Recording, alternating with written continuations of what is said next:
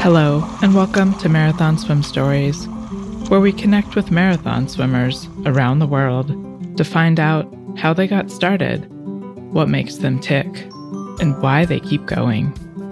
It's where we explore the human side of the superhuman feats of endurance swimmers, the connections that we have with each other, our support crew, and the waters we cross. If you've ever stood at the edge of a body of water and wondered what it would be like to swim to the other side, you're in good company. I'm Shannon Keegan, marathon swimmer, water relationship coach, and founder of Intrepid Water, where I virtually teach swimming freedom. Freedom to get started, shed the confines of the pool, or your preconceived notions of what's possible. Find out more at intrepidwater.com. Hello, Marathon Swim Story listeners. In today's episode, I talk with ice mermaid Melissa Kegler. After an unremarkable English Channel success, Melissa took stock of her Triple Crown and wondered what she really wanted from her swimming. This has led to a newfound appreciation for the pristine waters of the Pacific Northwest, the mountains, the old-growth forests, and the animals that live there. While Melissa doesn't feel the need to swim further than 20 miles, she's discovered various applications of her swimming skills, including hike-in swimming and ice swimming. We talk about how unique our marathon swim stories truly are. There really isn't one type of swimmer that takes on marathon swims. Her realization early on how important it is to have a coach, and how continually pushing to swim further isn't for everyone. Be sure to check out marathonswimstories.com for pictures and more about Melissa, including a link to the Cascade PBS movie, Ice Mermaid, Cold Resolve, which brings us along on Melissa's inspiring journey to become the first American to complete a sanctioned 2.5-kilometer ice swim without a wetsuit. I hope you enjoyed today's episode. I'm here today with Melissa Kegler, another Pacific Northwest person. I guess I feel I'm like barely in the Pacific Northwest because I'm literally 20 miles from the California border, and California is not Pacific Northwest, but I feel like we're both Pacific Northwest. So tell me, Melissa, what's your swim story? My swim story. So I feel like that's always a broad general question. So my swim story, I guess sometimes I feel like it's a little different than other people's, but I find everybody has such unique swim stories. It's really hard to quantify. You know, one person thinks theirs is unique, and it turns out all of us have unique stories. And in that sense, they're all kind of similar. But I grew up in Michigan and grew up, in the lakes there, but I never knew open water was a thing. I didn't know open water for, competitive sport was a thing. And in the grand scheme of swimmers, I started swimming competitively really late. I started in ninth grade as a freshman activity to do. And I think the misconception, especially with marathon swimmers, is that, oh, you're a marathon swimmer. You must have been swimming forever. You must have swum in college. You must be fast. And those are the three criteria I think everybody thinks of when they think of marathon swimmers. And I started late. I knew how to swim because in Michigan, there's so many lakes. You grow up swimming in the lake, but you grow up, swimming to the dock or something. That's a big deal to get up to the platform. And I remember when I was little, there was this one time I saw my first pike fish in the lake. And it was just so big and it terrified me. And I swore I'm never swimming to that platform again, which was maybe 100 yards away. But, I grew up swimming. I tried so many other sports and I was terrible at all of them. And I said, well, I can swim. I'll just join the swim team and that'll be my high school sport. I wasn't bad at the freestyle, but I don't think anybody would say I was good per se. I was very on like the low end of average, and I was good at breaststroke. And I went to college for business school afterwards, and I went to a D3 school. So I had the ability to swim because I wasn't, good enough for a D1 or D2, and maybe like a walk-on in breaststroke in D2, but I said, I'll go to a D3. It's the school I had always dreamed of. And my high school and club was so much better than college. I just got worse and worse every year. So I quit halfway through college. And because it is one of those things, I would go home to club over the summer and I get faster. And then I'd go to college and then I would just be horrible all over again. And it was so much stress. So I just said, I don't want to do it anymore. So I quit swimming in college. And then I picked it up after college and master's because, you gain a little weight between high school and college and you need to drop it.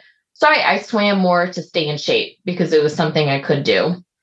And after that, probably, I don't know, around 25 or something, I moved to Virginia and kind of the same thing. You're trying to figure out what you want to do athletic wise. And I didn't like going to the gym. I'm not a land activity person. So I did pool swimming and I tried to find a master's team I liked, but I think masters is always interesting because if you're not as an adult, like a really competitive swimmer, you always find yourself between lanes. So you're always too slow for one lane, but you're too fast for the other and nobody really wants you in your lane. And you always think it's just you. Right. It's just you and the whole group, but really you find everybody ends up feeling that way. So I just didn't have an enjoyable experience. So I swam by myself. And that's when my mom was in Michigan, my aunt was in Florida, and my aunt in Florida was going to do a triathlon. It was a sprint triathlon. And she had a knee injury or some sort of injury where she couldn't do it. And they wouldn't refund her money. So, but they allowed her to switch categories. And one of the options was to a relay. And so I talked to my sister and my mom said, let's go down there for a girls' trip. It's going to be a great thing. Like I can swim. So I'll do swimming. And my sister, she's a better runner than I am. So she did the run and my aunt did the bike. And then my mom was, land support cheerleader. And so that was my first experience at open water. I just thought, well, I can do it in a pool. I can do it in the open, Yeah. what you hear. And I got down there and I'd never seen a wetsuit before. I didn't even know really what wetsuits were. And because it was a triathlon, everybody was wearing a wetsuit. Yeah.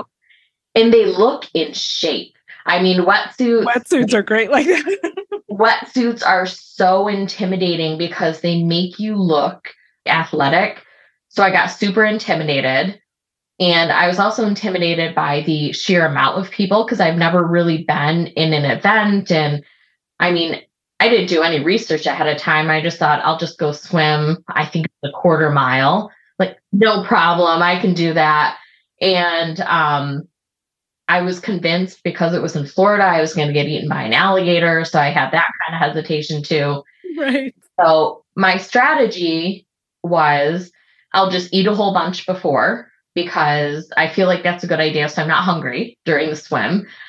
And I'll let everybody go and I'll just watch what they do and I'll follow along and I'll finish. And so that's what I did. I started in the back of the pack. I think I was the only one I remember seeing without a wetsuit. And as I go, you realize that triathlon swimmers, this is a generalization, but triathlon swimmers are different than swimmers. And, you start passing some people when you're only 100 yards in, and then all of a sudden you kind of gain confidence, but you also think, am I doing something wrong? I've so been there. These people are supposed to be in shape, they're half my size and they look super fit and they're doing a triathlon. And so I just said, well, I'll just keep going around because I'm not going to win, obviously. So I'll just follow people until I'm done. And then I got out in probably the top half of the pack. Wow. And I was super proud of myself. And that was kind of my first experience. And I thought, I think I like this. I think I want to do it again. But at the same time, sometimes even the worst experiences are fun when you're with family. So I wasn't really sure if I liked it. So there was my second experience. There was a guy that I was kind of sort of interested in dating, and he lived down in Virginia Beach. But it was far enough away where I didn't really want to put any effort into it because I wasn't really sure, but they had the Jack King Ocean Swim down there, and it was a mile swim. And I said, you know what? I'm going to go down to the swim, and that'll give me an excuse to go on a date with the guy. And what ended up happening is I did the swim, and that first year was a horrendous swim because the current or tide, whatever it was, switched last minute. So the whole thing was against the tide or against the current, and they didn't change course because they didn't really realize it had switched so soon. So the mile was, I think, like 56 minutes for the mile or something. It was the slowest mile in my life, but I had so much fun and I just enjoyed it so much. I ended up hanging out with the swimmers. I canceled on the guy and went out with the swimmers to dinner and never pursued that. But kind of the guy was the excuse and the catalyst to do something. I found out I really enjoyed. And then that trip kind of became my sister moved out to Virginia a few years after, and that came our annual sister trip to Virginia Beach. I'd save up all my hotel points, and that was our free swim trip. And that really translated to, because it was my first, it was a mile event. And when you're in club, a mile is a punishment event. Right. Yeah, exactly. And that was the first time I had fun swimming that distance. So that gave me the motivation to really go to the pool, keep me in shape. I got a coach after that, just one of the community pool swim lesson coaches. But I thought, well, he might be nice to chat with and just make sure I'm not getting sloppy. Mm-hmm. Wasn't, an event coach, but it was nice because it was the first time I was actually coached in a while with somebody who, I'm not the 12-year-old swimmer that he's used to. So it's nice to kind of start building a coaching relationship again. I feel like it's an interesting thing that I've observed just as a coach when I talk to swimmers is that not everyone. You made this statement like, I didn't want to get sloppy, but how did you know that you might? Like, how did you know that, that you needed a coach? I just have to dig into that for a minute. That's a good question. I don't know. I think it's one of those, once you've been coached, you kind of recognize that.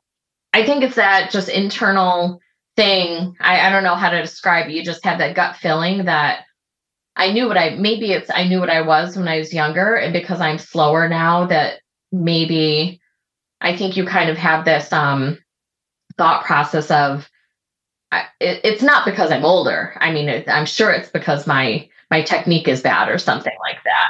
And I think in high school and college, you're coached so much on technique that if you're not fast or if you're not getting better, it's because your technique is bad. So I think it's maybe just an innate thing.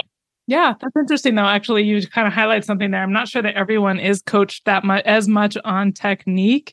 At least when I think back on my swimming, it was more like that was maybe an annual check-in, or we did drills at the beginning of practice. But I don't know that I ever got really good technique coaching. I remember taking WSI class and the and the teacher to teach swim lessons, and I've been swimming for probably 6, 7, 8 years.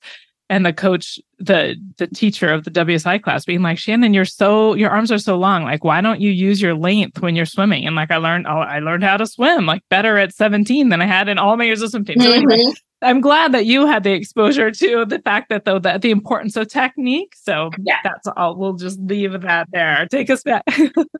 So in my high school, and my club coach was very, very different. So my high school team, it was back in the day, you're taught in general how to swim, but unless you're, at the top tier, I think you're more coached. Let's get in the yards because you're an important member of the team and you're gonna score points for the team and you're gonna make it, and that's about it.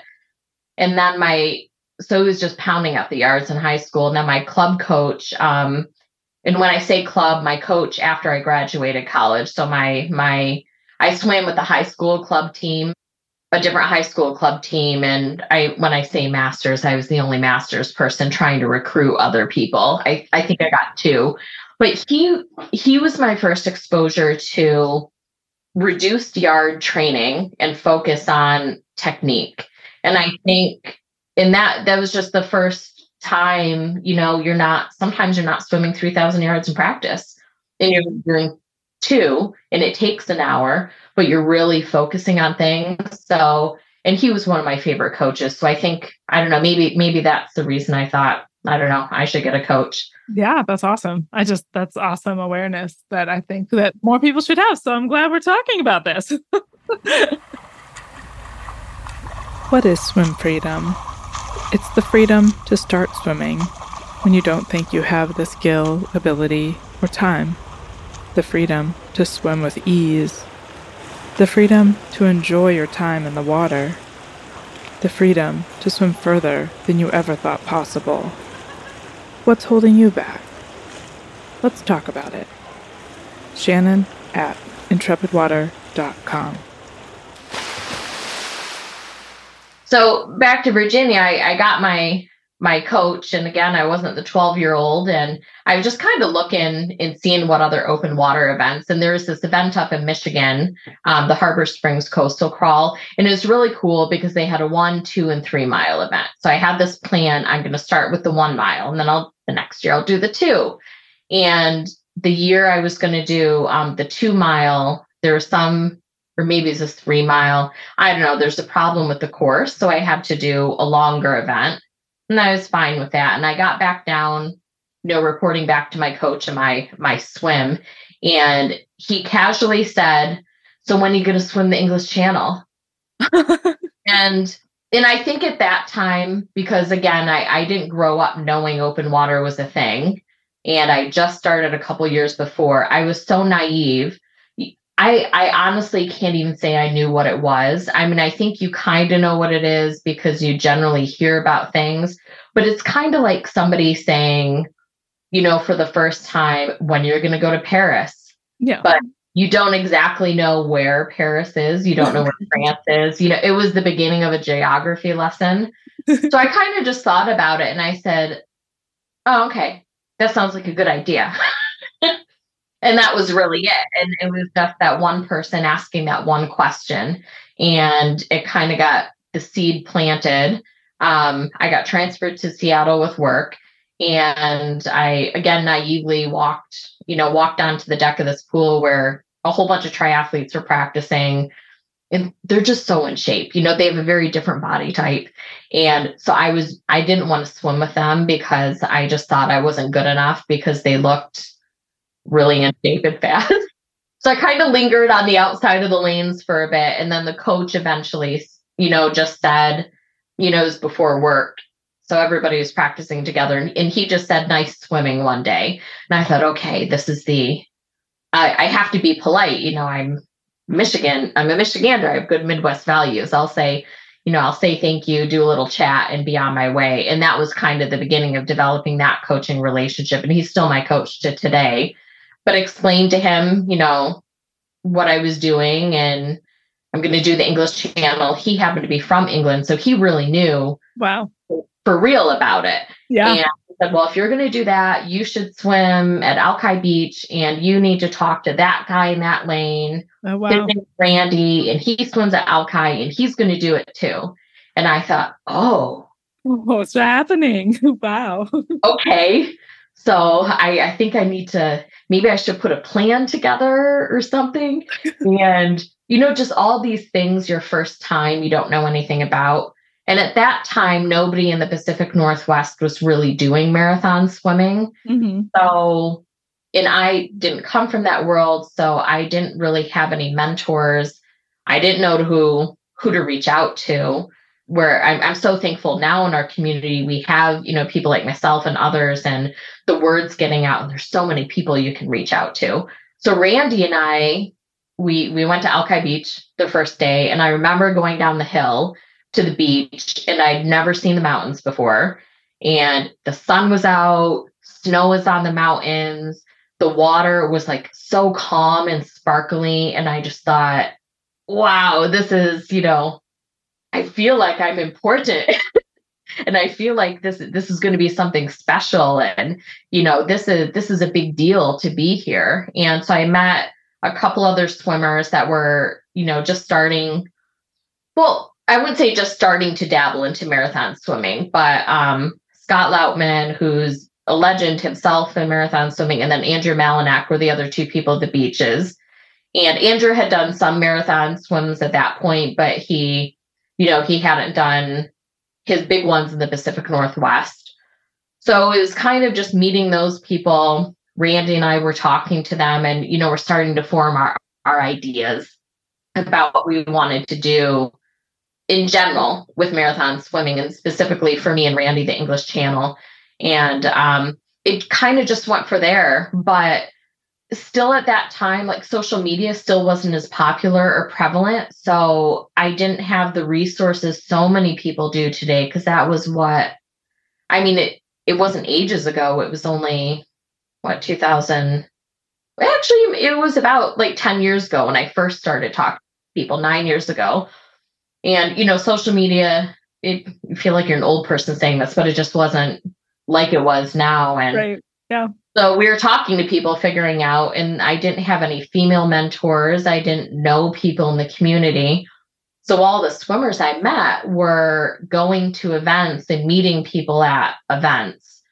And sometimes I feel like because I didn't have a female mentor, I missed out on a lot of female specific training things that would have helped.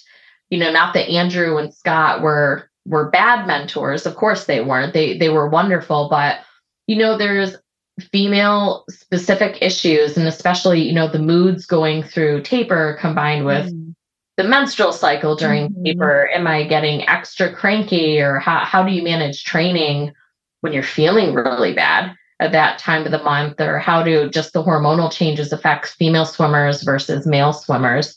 And I wish I had somebody to ask those questions. And now, again, I'm just so thankful we do. Yeah. So, but that was kind of really the beginning of it. I developed a plan. So just to clarify, you went from 2 miles to I'm going to swim the English Channel. Yes. Okay. Just wanted to be clear about that. Yes. So I had a shoulder injury, though. It's a small labrum tear, which I still do. So I did, I had a plan to do test swims before it. So my first test swim was an 8-mile swim, or maybe 7 miles. I don't remember. In Lake Geneva, Wisconsin. And everybody said, "Oh, you're going to go swim Lake Geneva," meaning like the Switzerland. Yeah. So I thought people were really excited about this and knew about it. And when I came back from Wisconsin, they were asking me all these questions. And like, I don't think we're talking about this again. I didn't know about Lake Geneva, Switzerland until after we figured it out. But I got through that one and I made it. And I thought, okay, well, if I can get through that one, then I can do Mercer Island was my longest training swim before England. And it was that swim that Scott said, well, if you're going to do the English Channel, you should do Catalina as a training swim too. And if you do Catalina, you're only you're only one away from the Triple Crown. So you should just do that then. And I said, oh, okay. Yeah. Okay. It sounds like a good plan. So that was kind of how I got into the Triple Crown. And really it was just learning and, mistakes and going from there that led me into other swims. But it was really interesting because once I got through all those swims, you learn everything. And by that time, social media groups were becoming more popular. And you see all these people doing these really big, long swims. And for me, it was kind of one of those, you see people doing, doubles and triples, and then eventually Sarah doing the quad. And people always asked, are you going to go longer? And it's like, no, I don't. It's great that they have those goals, but I don't want to swim really more than 20 miles. I think that's a good distance for me. And for me too, mentally, if I know I can do a certain distance, it's kind of, granted, all conditions are different, but if I know I can do a certain distance, the distance appeal isn't there for me necessarily to do it then. Because I kind of think, okay, if I can do 20 miles here, I can do 20 miles anywhere. And mentally that was interesting because knowing water conditions are different, but there's something about just swimming numbers wise and doing a triple or a double or whatever it is. I just didn't feel like the challenge was there because I signed up for the North Channel because I thought that would be fun. But I thought, why do I want to do that? I mean, I've already done the Triple Crown. That was a big goal. But, Manhattan was more of a check the box. Right. Thing. And if I didn't have the goal of the Triple Crown, I probably never would have done it.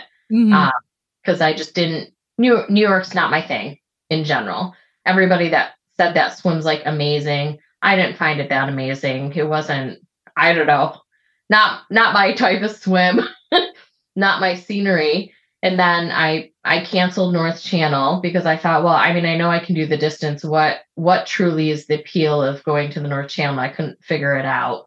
Mm-hmm. So I decided to take a year off and just kind of do other things. And that's when the idea of, I've never swum here in the Pacific Northwest. I've crewed for so many people, but I've never done a swim at home. And that kind of transpired into, what do I love about home? And I love the seaweed. I love the animals. I love my relationship that I've developed specifically here with the ocean, because it's something I trust. It's something, I can go in and I feel like I understand what the water is saying. And I feel like in some weird way, the animals respect me as a person and as a swimmer entering into their body of water. And they reward me for respecting their place and home. And I said, I'm going to swim here. I love it here. And so I did the Amy Highland double because I thought it'd kind of be fun to do something a little bit more challenging. And even though it was time-wise one of the shortest swims, I worked so hard for that because it's right out of COVID. So you're dealing with, is the swim going to happen? Is it not going to happen? Because COVID keeps going back and out with restrictions. Right. The first swim I did in my hometown here in Seattle and is with all my friends. And, I had the support of my hometown group here, and I had the animals and, just all these things I love about nature. And that kind of made me realize I'm not challenged by the distance necessarily. My excitement and joy when it comes to swimming is swimming in beautiful locations where I can have the connection to the water. So whether it's a 2K swim, a 10K swim, or, a 20-mile, I'm not going to do a 20-mile if I don't feel a connection to the place, which kind of stinks because there were a lot of swims early on. I thought it's really cool. I want to do those swims, but if I don't see an animal, I'm going to be disappointed at the end of the day, regardless of what it is. Take me back to just being this girl from Michigan who moves to Seattle. How do you develop the trust of the water? I did Mercer Island 2017 or 18, I can't remember. And I remember going to Alki Beach, and I don't even know if I got in other than my feet. Anyway, beautiful, like awesome spot. I see you guys' posts out there, and I want to go, and there's people swimming there at some point in my life, but I want to know how you kind of developed that trust with the water and how you learn to, just how you made that transition. First of all, I started out in a wetsuit. So that was, that's something, people don't necessarily know because I don't wear a wetsuit anymore. But when you wear the wetsuit, it was a wetsuit late fall. So the water it was cold, but it wasn't super cold. And I think coming from Michigan, the concept of cold water was different for me because I've experienced cold water in Michigan. But I think it started because I was just so amazed with everything because I had never seen anything like that before. We didn't, as a family, we didn't go on snorkeling trips or if we did go, our tropical vacation on the East Coast, we go to Orlando, and the East Coast beaches, when you're going to tourist beaches or day beaches, you're not snorkeling, you're going and playing in the waves as kids. And so I didn't really know, I've never seen what a starfish looked like before outside of an aquarium. And so all these things like seals and orcas and whales, it was kind of these mythical creatures or things that exist in the wild, but kind of like when you see a tiger in the zoo and if you go for a safari for the first time, it's the same animal, but it's a different experience. And it's almost like you don't really believe they exist in the wild until you see it in the wild. So I got in the water, and the water here is usually always clear or predominantly clear. And like I saw my first moon snail, and I thought, Shannon, I discovered a new species in the water. I remember getting out after seeing my first one, going, you won't believe what I saw. There was this thing, it was a snail, but it had so much stuff outside of it, and it had antennas, and you wouldn't believe it if you saw it. And they go, a moon snail? And I said, I don't know, but I'm sure it's something new. And it was like that for everything. The first starfish I saw was just, it was the most amazing thing I'd ever seen in my life. And the first sea pen I saw was the most amazing thing I've ever seen in my life. And then the first time I saw a seal, the most amazing thing I've ever seen in my life. And so I think coming from Michigan, not experiencing the ocean, not experiencing the mountains, not knowing what old growth forests look like, and just having a completely different environment, it was sensory overload in the most positive way. And I wanted to go in and learn about everything. And that's really important because it was kind of the first time in my life I wanted to learn about something, because my career path in auditing, I didn't go to school for auditing. And my career path of where I am today was just kind of happenstance and kind of a weird run of luck with interviews. But it's not anything that I wanted to do per se. I just happened to land here. So when I find you don't want to do something, or it's not, this is never my career path, for me, it's really difficult to self-educate and learn. And I like my job. It's fine. I mean, I'm happy doing it. I find joy in it. But being in the IT audit space, when I start to talk to like developers and programmers that get really jazzed about coding, my mind is just whoosh. Yeah.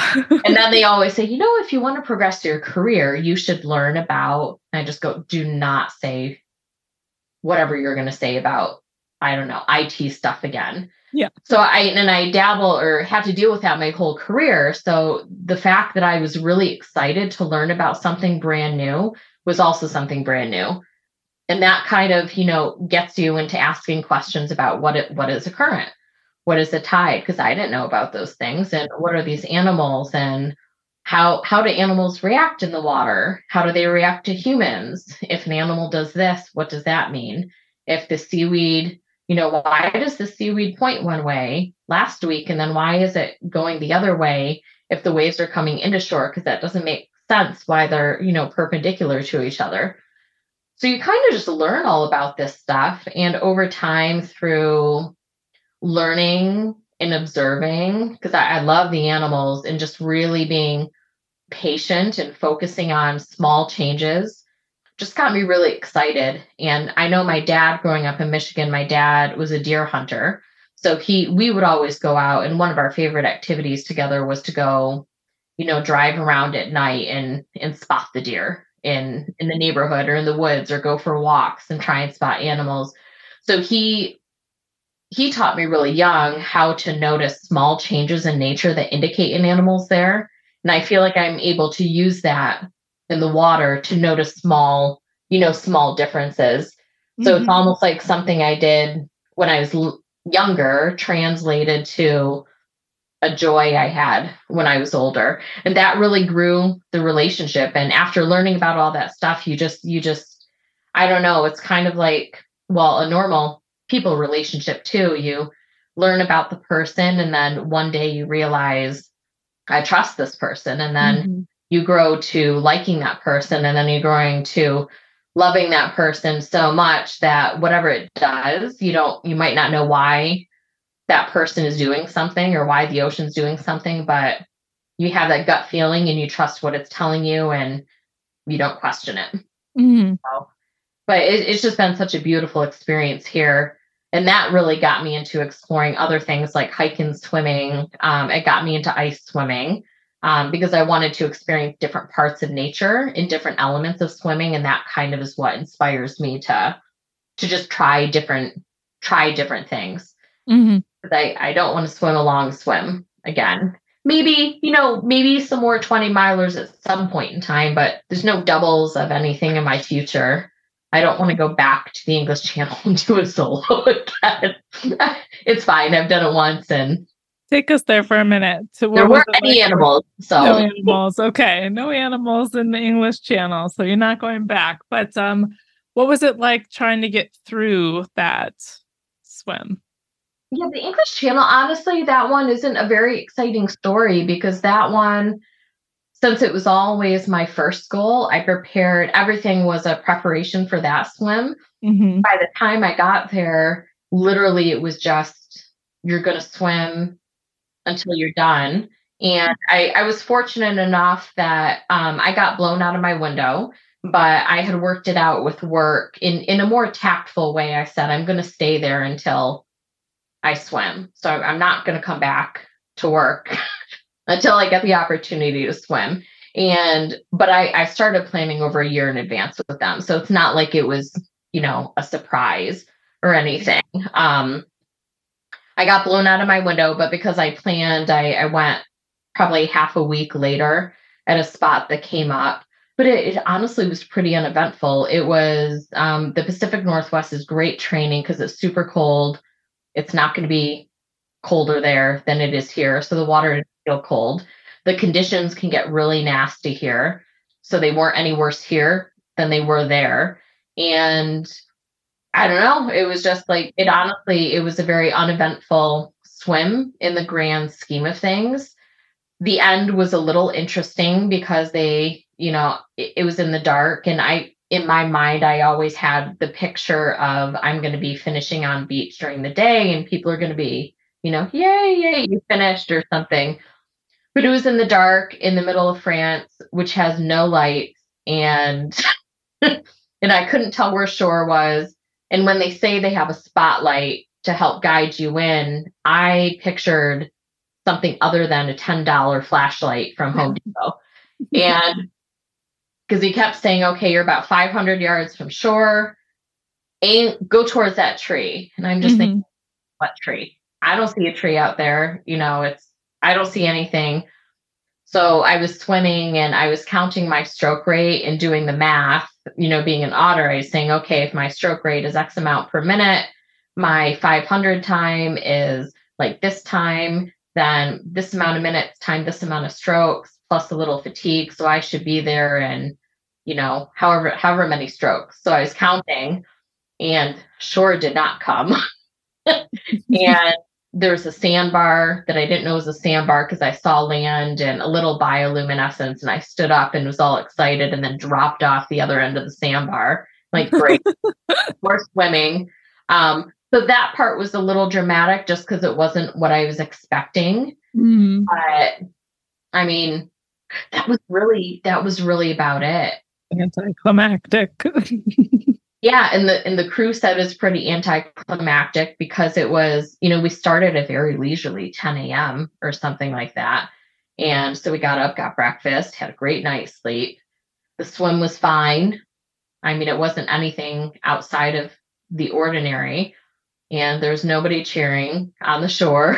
And I think that's the only way I would go back, because I kind of want to go back and experience a relay because I think it would be fun. But there's still no guarantee that you're going to end during the day.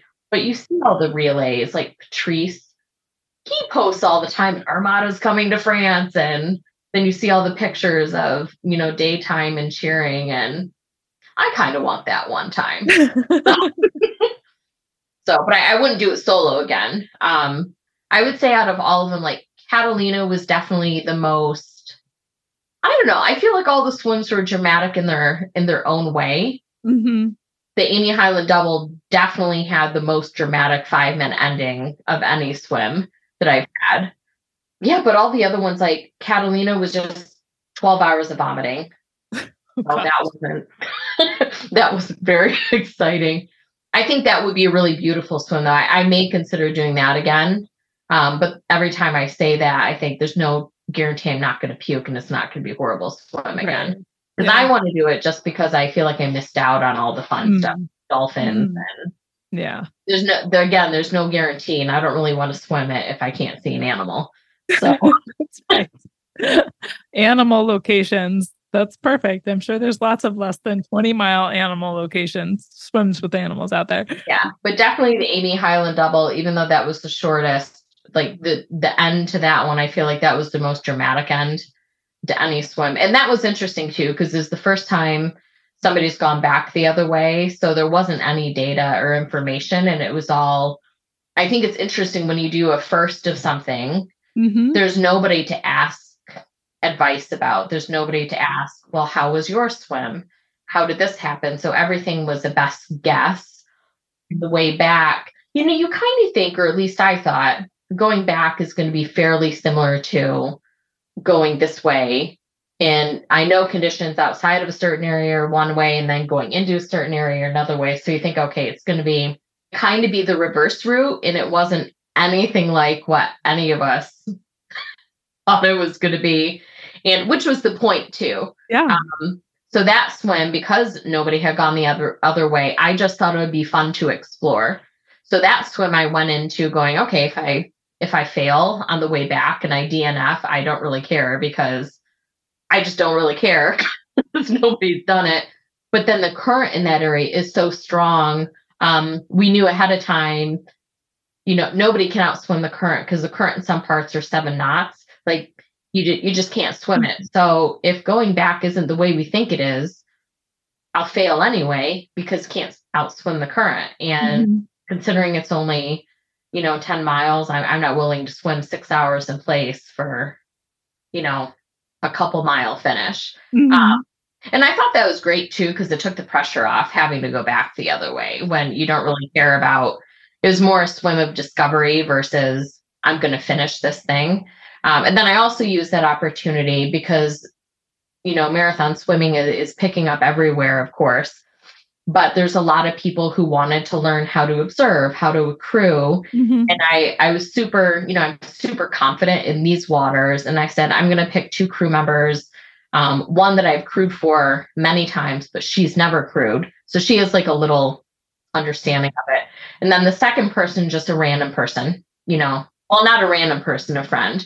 But the point is, neither of them have crewed before. So I really wanted to use that as an opportunity to teach them how to crew and, you know, teach them what it's like to crew on a swim that's over, you know, 4 or 5 hours.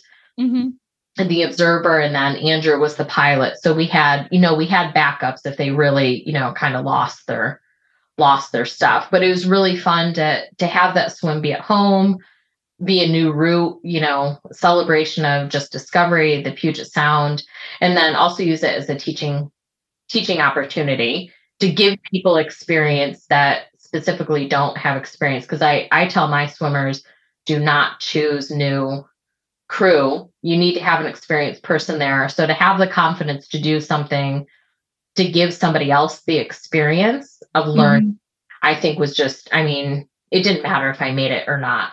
Right.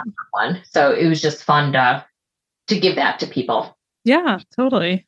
Probably last question here. What do you think it is that inspires us as humans and swimmers to like, why is it that we're always trying to find new things, new routes, new places? Do you have any thoughts about what that drive comes from?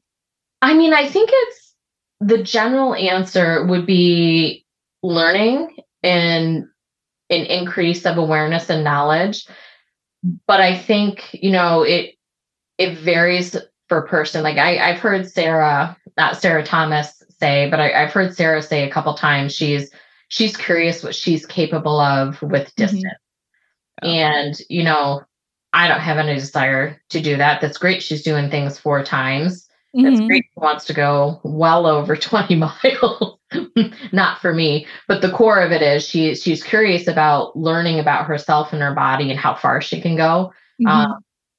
I know with some ice swimmers, you know, that are pushing boundaries, they're curious and they want to learn how far, myself included, how far their body can go when it comes to cold tolerance and what happens at temperatures that low. And for me in marathon swimming, it's really I wouldn't say change. I feel like I found my way into, I want to learn more about the ocean, and I want to learn more about the marine life. And I want to learn more about, you know, my next swim that I'm planning probably a couple years from now is I want to do the North Shore of the Pacific Northwest. I don't want to go across the Strait of Juan de Fuca, but I want to parallel it because I love the land and I love the area, and I want to explore and learn about the history of that area and some of the, the native tribal importance of the area. And I think what better way to honor that and learn than find a route that maybe they can support, and they can teach me about big landmarks and why the ocean is important to them. So I think it comes just down to when people find something they're really interested in, just like when my IT people get really excited about coding, they want to learn about it. I think this is just, when you find that thing that really excites you, you're not afraid to learn. And I think that's important too. There's definitely things I'm afraid to learn because I don't think I'm smart enough to understand it, or maybe not smart enough isn't the right word, but I just don't think I have the mental capacity to understand it where I could ever be proficient in telling somebody about it. In part because I don't care, because I don't have that passion either. So I rather put all my effort into something I'm really excited about, so I can be proficient and give back to others, and teach others who are excited too, and help them learn and help them discover what their thing is. So I think that's probably what it is. Just and maybe, I don't know, maybe giving back is the answer, but I think that goes back to learning too. It does, yeah. And maybe it's, maybe the learning is, the more I think about it and learn more about here, maybe it goes hand in hand with sharing and storytelling too. I mean, we grow up as kids learning that how you keep culture is sharing stories, but you can't share stories if you can't learn. So I don't know, maybe that's part of it. I love it. Yeah, no, it's all connected. That's beautiful. That's beautiful. Thank you so much for sharing your story, Melissa.